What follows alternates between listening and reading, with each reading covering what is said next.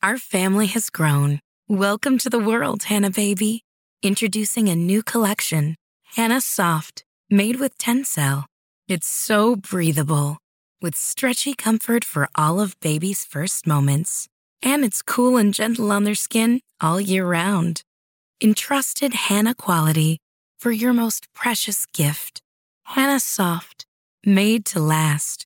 Shop now at hannahanderson.com.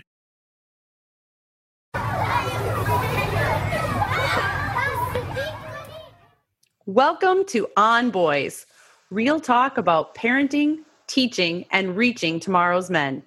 We're your co-hosts, Jennifer L.W. Fink of buildingboys.net and Janet Allison of boysalive.com. Studies indicate that 5 to 16% of children exhibit symptoms of sensory processing disorder. Have you heard of sensory processing disorder before? You may have a child who has some of the symptoms of a sensory processing issue right now and not even know about it. That's what we're going to talk about today. Today with us, we have Nancy Pesky. She is the co-author of the book, Raising a Sensory Smart Child, the definitive handbook for helping your child with sensory processing issues, which was just re-released and updated. And she is also the mother of a son who was diagnosed with a sensory processing disorder when he was just 2 years old. Welcome, Nancy. Hi, thanks for having me. Tell us a little bit about sensory processing disorder. For people that haven't heard that term and maybe aren't aware of what it encompasses, what is that and how do you know if your kid might have it? To understand sensory processing disorder, you have to know what sensory processing is, because most people take it for granted. We don't have to think about our sensory processing.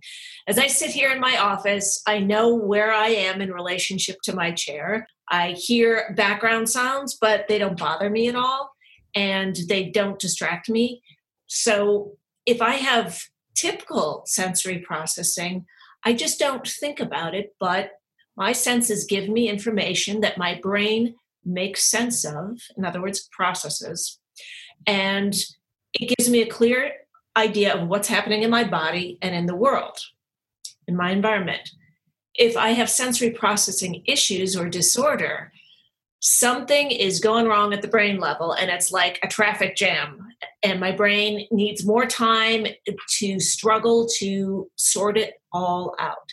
So a kid with sensory processing disorder is actually experiencing their body and the world very differently from how the rest of us would experience it.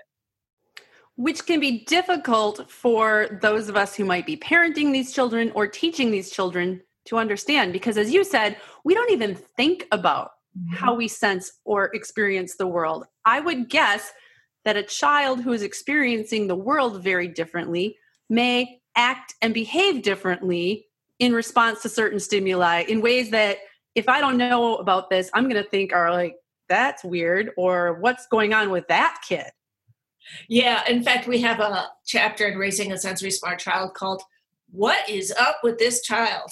Because it's very confusing. So most of us have some mild sensory preferences, let's call them, right? So if I prefer a certain texture to my scrambled eggs, that's yes. But you know what? I can make do if it's not quite right.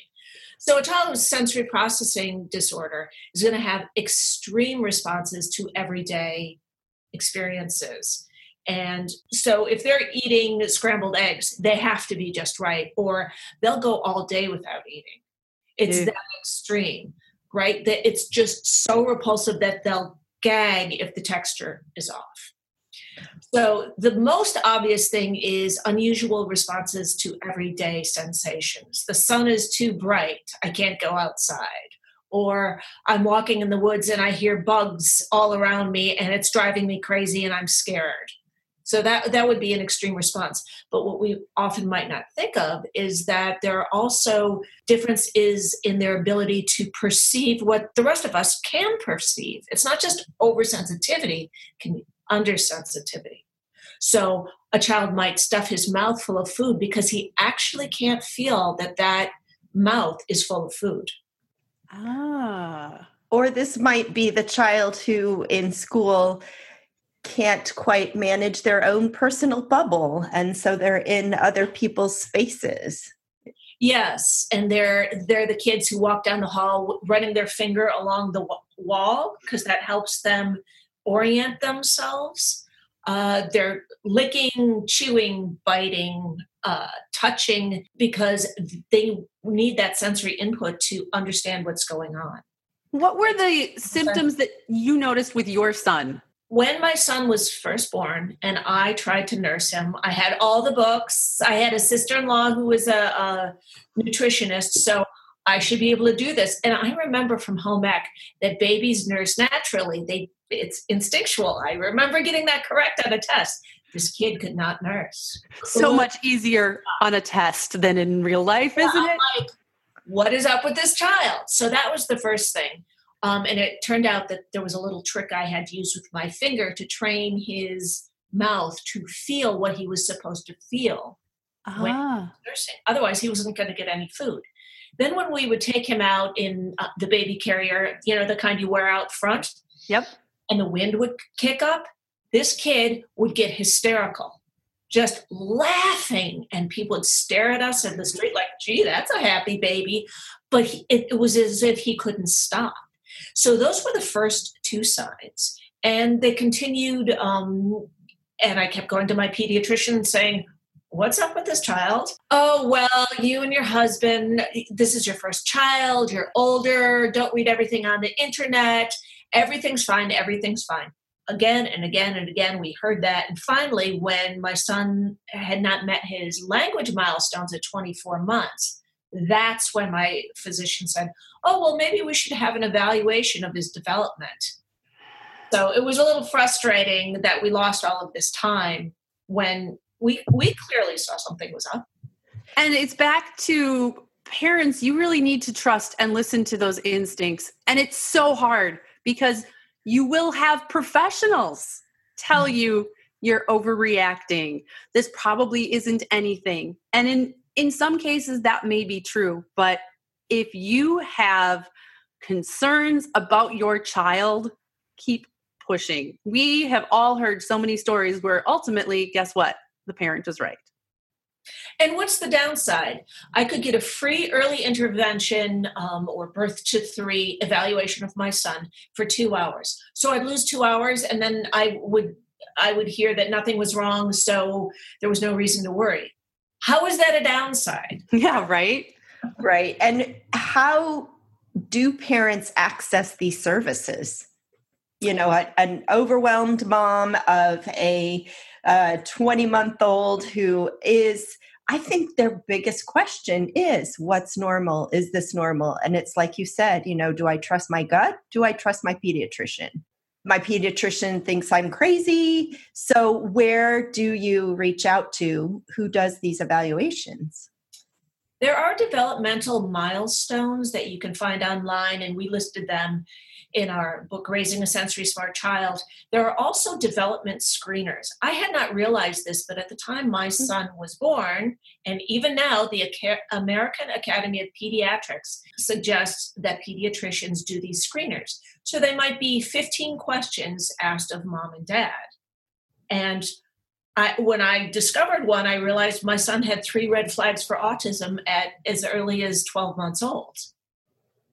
But my pediatrician had not used it. So you can do some of your own research first by looking online in my book and seeing what the developmental milestones are. And then if you have any concerns and your child is under 36 months or 3 years, your state has an early intervention program, sometimes called a birth to 3 program or a 0 to 3 program, and you can contact them for an evaluation.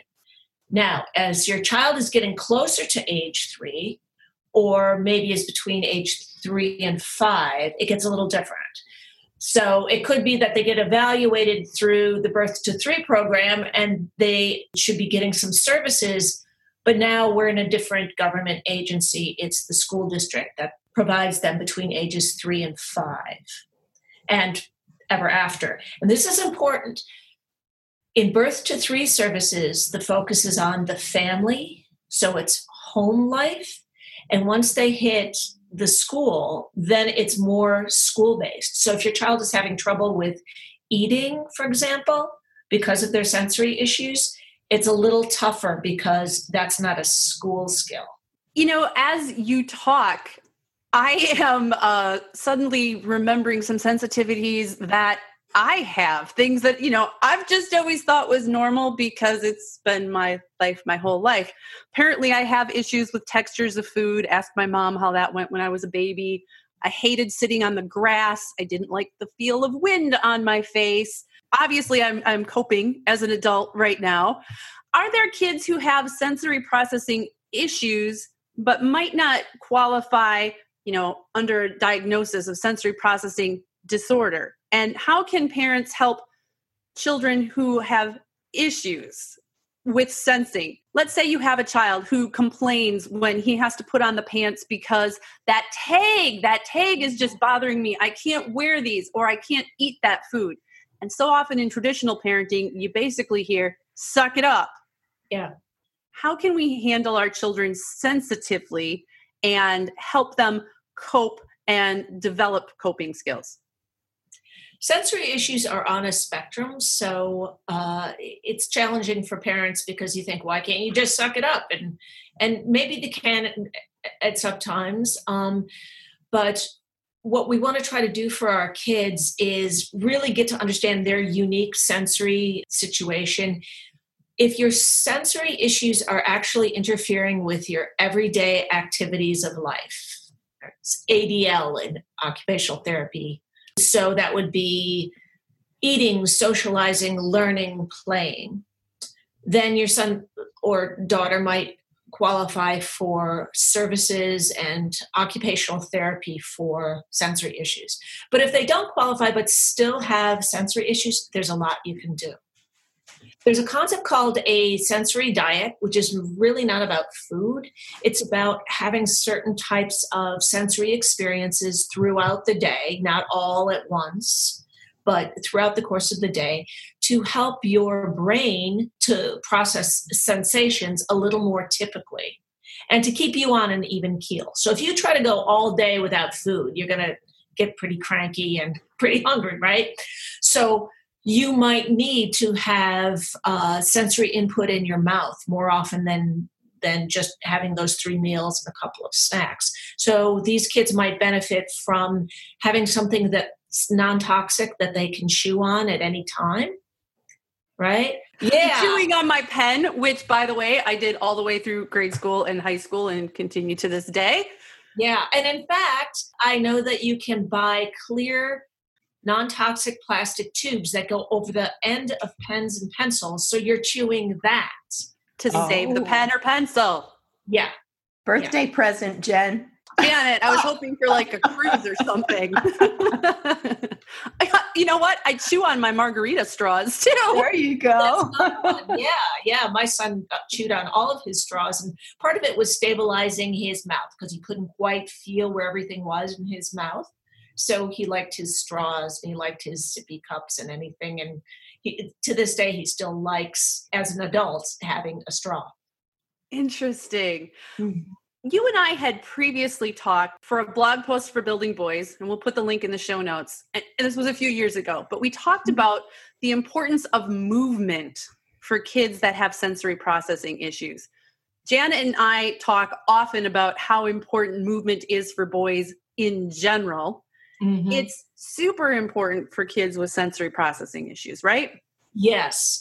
Well, all kids learn through play and through movement. And the way we do school, we tend to be too quick to have little kids sitting for long periods. And even when they get to middle school, sometimes a lot of middle schools have cut physical education as well as not having recess.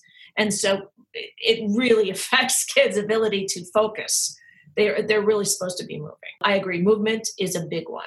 So part of that movement, Nancy, is, we have the five senses that our listeners are probably all familiar with, our taste and our sight and our hearing. But often when we're talking about sensory processing disorders, the words vestibular and proprioception come up. Can you explain those for our listeners? Yes, those are two hidden senses. So the vestibular sense is our sense of gravity, and the receptors are in our inner ears. You've ever been in an elevator and you feel it moving, even though the lights aren't going on the numbers, you know you're going up because you feel it. Yeah. Your sense, right? And your proprioceptive sense is your body awareness. So if you ask me to raise my hand and then wiggle my left index finger, I can do that. I know exactly where my left index finger is. But if I have poor sensory processing, I might have to look at it to figure out where that finger is to move it. So it's your body awareness. Mm-hmm. And kids with sensory issues very often need to have, throughout the course of the day, as part of a sensory diet, movement activities that, again, help retrain the brain, but also keep them on an even keel. We call this heavy work. Heavy work is anything where you're pushing, pulling, lifting, or carrying something of weight, whether it's your body or something else. So it's the kid in the classroom who will focus better if she can lean up against a wall and do wall push-ups, right? Or chair push-ups, grabbing either side of the chair and pushing up. It's carrying books and chairs across the room. It's taking wet laundry out of a washing machine and putting it into a dryer and then carrying up the clothes. All of these kind of movements that affect the receptors in the joints and ligaments constitute heavy work, and they're giving you proprioceptive and vestibular input as well as tactile input. So if I'm hanging from the monkey bars, if you think about it, I'm hanging from the monkey bars, I'm stretching my joints and ligaments, and I can feel that, and the receptors are taking that information and sending it to my brain. So I'm pulling down, or I'm holding my weight, and that's proprioceptive input, and it's also vestibular and tactile, and we call it heavy work. So I wonder, one of my questions for you is going to be, why are we seeing more sensory processing issues, disorder? And just as you're saying that, I'm thinking, wow, our kids were doing a lot of farm work and heavy work in our previous generations. Is this a part of the puzzle of why we're seeing more sensory processing issues, or are we seeing more in the last decade? I think we are seeing more because, first, I think there are more kids who have sensory processing disorder. It's very difficult to get the research on this, but we're seeing more of it overall, even in babies and toddlers who haven't yet had that experience of you have to sit all day at school. And so we know that it's organic for them. It's not environmental. But we're also changing our expectations of childhood. Yeah. When I was little, I would leave the house and go and play with my friends in the park and come back by the time the street lights were on, and I was 5. Now, we've got kids who never go to the park, even when they're 12 and 14 years old. So we're not getting as much movement. So much of what play constituted when I was a kid involved physical movement. Mm-hmm. That's not as much the case now. I also believe that there's a problem with making movement always about competition. Mm-hmm. So you don't just play soccer, you have to be on the soccer team.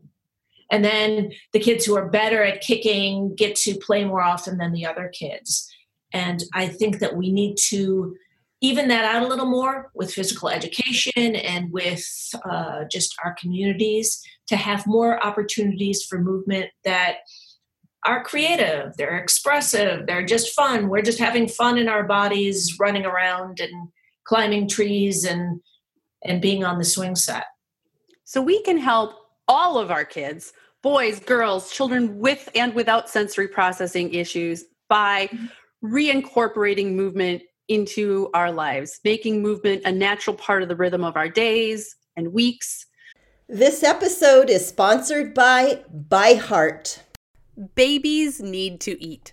And whether you breastfeed or bottle feed, use formula, combine all of the above, you need options. We wanted to let you know about ByHeart baby formula.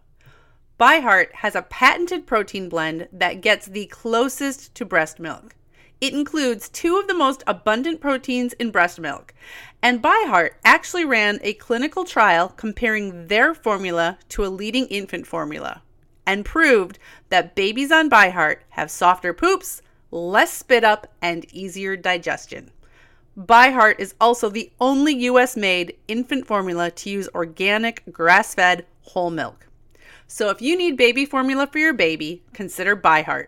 New customers can get 10% off your first order by using code ONBOYS at byheart.com. That's byheart.com/podcast, and it is 10% off your first order. byheart.com/podcast. This is a limited time offer, and additional terms and conditions may apply. One of the most challenging things about being a woman at midlife is realizing how little people understand about perimenopause and menopause, Janet. I just had a conversation with my sister about that this weekend. She is 10 years younger than me, so I'm 51, she's 41, and she went to ask her healthcare provider, hey, can you provide me some information? And she got information, but she was frustrated by how incomplete it seems, how little we know, and how for way too many people the answer seems to be, yep, that's the way it is, deal with it. Deal with it. And not only are our mamas out there having to deal with perimenopause likely at this age, but many of our moms are dealing with their sons entering or in puberty, which is kind of nature's irony, which is, oof. Cruel joke, Janet. Cruel joke. Cruel joke. Thankfully, increasingly, there are those who are recognizing that women need and deserve competent care and treatment for perimenopause and menopausal symptoms. And we know that can still be harder to access than it should be, which is why we have partnered with Winona. Winona helps women who are dealing with menopause or perimenopause. Winona is a collection of OBGYN health professionals who believe that your symptoms are important, real, and deserve to be taken seriously. It's telehealth. You can access care from your home when it is convenient for you. Visit bywinona.com today to start your free visit. With free U.S. shipping and the ability to pause or cancel at any time, your path to wellness has 0 obligations. Use the code ONBOYS at bywinona.com for 25% off your first order. That's bywinona.com/onboys. Winona, menopause care made easy. Beyond that, it sounds like if you have a child that has sensory processing issues, it's very individualized. How you manage them both at home, how you work with the educators or childcare providers to help your child. What is that process like? How do you figure out what your child needs? It's important to develop what I call sensory smarts, understanding that your child's sensory issues are real and they need help with them. And then you have to have good communication with your child. Now, some kids are nonverbal. They're speaking through their behavior, and you have to tune in to what's working for them and what's not working for them so that you can support them. Initially, you support them by advocating for them, right? And then what you do is through your conversations, you teach them about their own sensory issues so they know what they need and they can advocate for themselves when you're not around. Mm-hmm. So they can say to the teacher, hey, I think I need to change my seat because the bright light is coming in through the window and there's glare on the smart board and I can't read it. I know you and I have talked about this, Jennifer, but very often adults have this instant reaction to kids where if we're not expecting them to say what they say, we say, that's ridiculous. We just miss them instantly. Yeah, we discount them. Yeah, and here's a kid trying so hard to speak up for themselves and what they need to be able to manage their sensory issues and meet the social expectations, and we're shutting them down right away. So this is very important to be aware of as a parent and anyone who's an educator or working with kids. You end up having to do a lot of social support for your child as well, because the odds that your child is going to be met with a welcoming attitude every time he expresses a need is slim to none. So you end up having those conversations too. Mm-hmm. Yes, you do. Let's talk about screens. Screens are an issue for every single parent I know these days. Screens are often sort of positioned as like the opposite of movement. We're all worried about our kids just sitting and spending too much time in front of screens and not doing anything else. I know that one of the chapters of the revised version of your book is about technology. So what have you learned? What is the role that technology and screens can play for kids and families dealing with sensory issues? Technology is everywhere. It's integrated into our lives, and that horse has left the barn. We're going to have our kids working with technology at school and at home and walking down the street. It's going to be there. So if your hope is to avoid technology altogether, that's not very realistic. After a certain point, you're just going to have to figure out how to integrate it into their lives. One thing that is important to remember is that kids with sensory issues often have a different relationship to technology than you might expect. It's actually helping them to better understand what they're trying to learn. So in other words, if I'm in a typical classroom, even with younger kids these days, a lot of times you're expected to sit and listen to the teacher explain things. That might not be how you learn. So if you're a 10-year-old and you have a cell phone in your pocket, you might take it out when the teacher is talking, not to play a video game or to text your friend, but to look something up online because you're not following quickly enough and you can't understand what the teacher is saying. That happened to my son. He was accused of playing around on his iPad when really what he was doing was trying to follow what the teacher was saying. That's one thing to be aware of. Another thing to be aware of is that very often kids with sensory issues have visual differences. They actually might think in pictures. So they don't look things up by Google. They look things up by Google Images. That's how they organize information in their brain. So if they can go to YouTube and see an instructional video, if they can watch a documentary and read the subtitles at the same time that they're seeing the visual images and hearing what's being said, that really helps them to learn. So we have to be aware of this so that we don't assume that they are using technology irresponsibly. I would like to know how a teacher in a classroom can support these kids with sensory processing issues. You've got 28 kids, you've probably got 28 different levels of processing.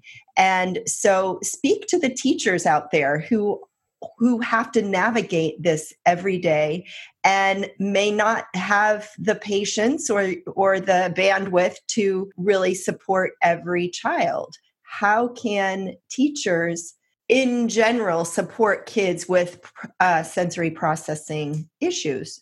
My son had a teacher who all of the other parents steered me towards. They said, see if you can't get him in to be with that teacher, because she was known for keeping the volume of the classroom down. She had a little traffic light, And she would do something with this paper traffic light to show the kids that their noise level was in the yellow zone. We don't want it to the red zone. And when they would see that, they would bring down their level of noise. My son has sensory processing disorder and auditory processing disorder, so it's difficult for him to block out background noise. And he, at that age, would get very overstimulated by all of that noise.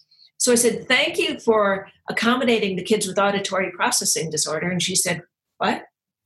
Because she said she had started doing it simply because she noticed that there were always a few kids, usually boys, that when the sound in the classroom got to a certain level, would get wired and hyperactive and couldn't bring themselves back down. So this is a case of how what we do to help kids with sensory issues can help all kids. It's just that it's really necessary for sensory kids. And then it's a matter of the team, the parent, the child, and the teacher working out what they need. A lot of kids with sensory issues benefit from having what are called fidgets. In other words, something that they can hold in their hands and fidget with. It could be a koosh ball. It could be a women's hair tie, you know, those scrunchies, I guess they call them. Those are super popular again. Stress balls that you squeeze, right? So I gave one to my son and he said, that just distracts me. And then I'm just paying attention to that. So it's something that works for a lot of kids, but you have to customize it to a particular child. Yeah. Absolutely should never, never, never take away recess. Oh, please. Please say it again for those in the background. Never, never take away recess. It's as counterproductive as it gets. Yeah. Better thing to do is to expect them to spend some of recess, just a couple of minutes, doing heavy work so that they can feel in their bodies, oh, when I do that, I'm more calm and collected. You might even have a ritual set up where before that child comes in from recess, they do some, going across the monkey bars and some wall push-ups before they line up. Mm-hmm. Yeah. So if you can make it a positive way of getting that type of movement and not punish them by taking away their opportunity for movement. And this is good for all the kids. This is not just good for that subset of kids. This is good for everyone. And I wanted to talk about that from the classroom perspective as well. Janet, Nancy, you may as well. I also write about education. And I did an article about a year ago that was talking about universal design and inclusive teaching practices. And some of these really smart teachers that I talked to pointed out that a lot of these things that many of us think of as interventions for kids with specific needs can be very beneficial for all students. So a child with sensory processing disorder or auditing processing disorder may benefit from having the subtitles on as you're watching that video or documentary. But as she pointed out, just do that routinely, because it doesn't only help the students who have a diagnosed issue, it helps your English language learners. It helps students who may not have a diagnosed issue. So when you present your information using as many different senses and modalities as possible, you drastically increase the chances that all of your students are going to get something out of it. Yes. I travel and work in a lot of schools, and I am constantly talking about jump rope. We have lost jump roping as a recess activity. There's a school here in Portland that the entire school, 1st through 8th grade, jump ropes for about the first 10 to 15 minutes of the day. And as you're saying, the heavy movement, well, what's better than jumping and the rhythm and the breath? And I just feel like it would address a lot of these sensory issues that we're talking about today. Yes. So many of the things that are from previous generations can help so much, whether it's jump roping or playing Foursquare, something called Mumblety Peg. Mumblety Peg is kind of like Foursquare. You do it as an individual, and you take one of those red rubber balls from the school system. And so you throw it up against the wall 4 times, and then you bounce it 4 times, and then you throw it against the wall and have it bounce once each time. And there's all of these sequences that you work through. And if you make a mistake, then you're out. I think it is these archetypal activities that we used to do are really valuable and useful. And let's bring some of them back. They're fun and engaging, and they don't take a lot of equipment, and they get kids moving and interacting with each other. Yes. And I also want to point out that it's so important as the kids get towards middle school and everybody gets all anxious about getting them into a good college, whatever that is. We tend to forget that there's still children in bodies that need to move.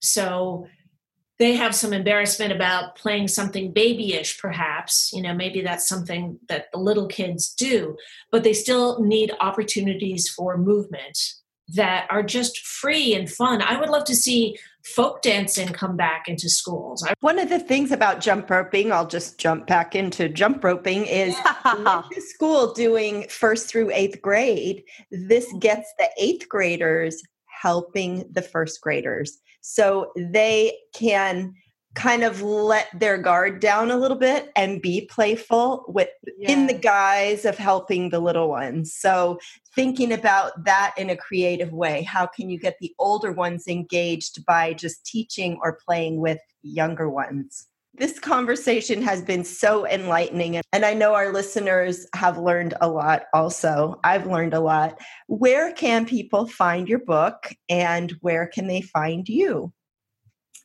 Raising a Sensory Smart Child, the definitive handbook for helping your child with sensory issues, is found in most bookstores in the parenting section, but you can also buy it online. I'm at sensorysmartparent.com. I also have a YouTube channel, Nancy Peske, Peske, and I have a lot of videos there about helping your child with discipline issues and smell sensitivities, stuff like that. And the Raising a Sensory Smart Child Facebook page is always very active. And finally, if you go to sensorysmartparent.com, you can get a free sensory checklist that can help you to better understand your child's sensory issues. Just sign up for my newsletter and you'll get the PDF. Nice. Thank you. Nancy, this has been a really fabulous conversation. Thank you so much for sharing your wisdom with us. I know that you have helped a lot of parents understand what is going on with their child. Yes. Well, thank you for having me. Can I ask one more question that we can maybe add or not, Janet? Sure. Nancy, update us. We talked about your son at age 2. How is he now after getting help and working with you? How old is he, and what's he doing at this point in life? He's 20 years old. He's at the Community Technical College, started in video game design and decided to move over to liberal arts so that he can become a psychologist, because he feels very strongly that kids are facing unrealistic expectations about how to study, how to be in school, just how to be. So he feels really passionate about helping other kids because of the struggles that he has had. He's a good self-advocate. He's always explaining proprioception to somebody. He basically is happy, healthy, social, all the things that you could want in a child. And he has no shame about who he is and what his particular challenges are.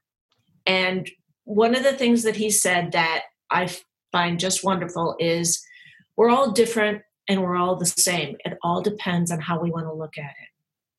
Sensory issues can make you different, but different in a good way. Nice, Nancy. Thank you so much. Thanks for joining us. We are Jennifer L.W. Fink and Janet Allison, and we are here to support you in parenting and teaching tomorrow's men.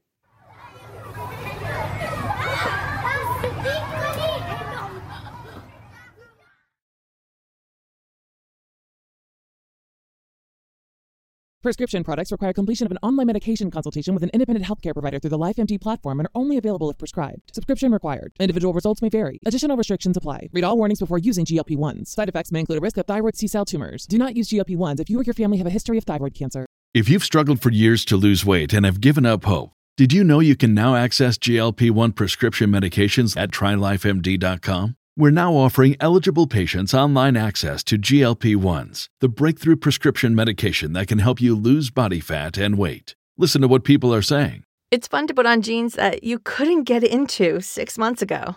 Every morning, I look forward to getting on the scale. For anybody who's struggling with their weight, it's a godsend. And here's the best part. Your insurance may cover 100% of the cost of your medication. So go to TryLifeMD.com to have your eligibility checked right now. Get started today at TryLifeMD.com. That's TryLifeMD.com.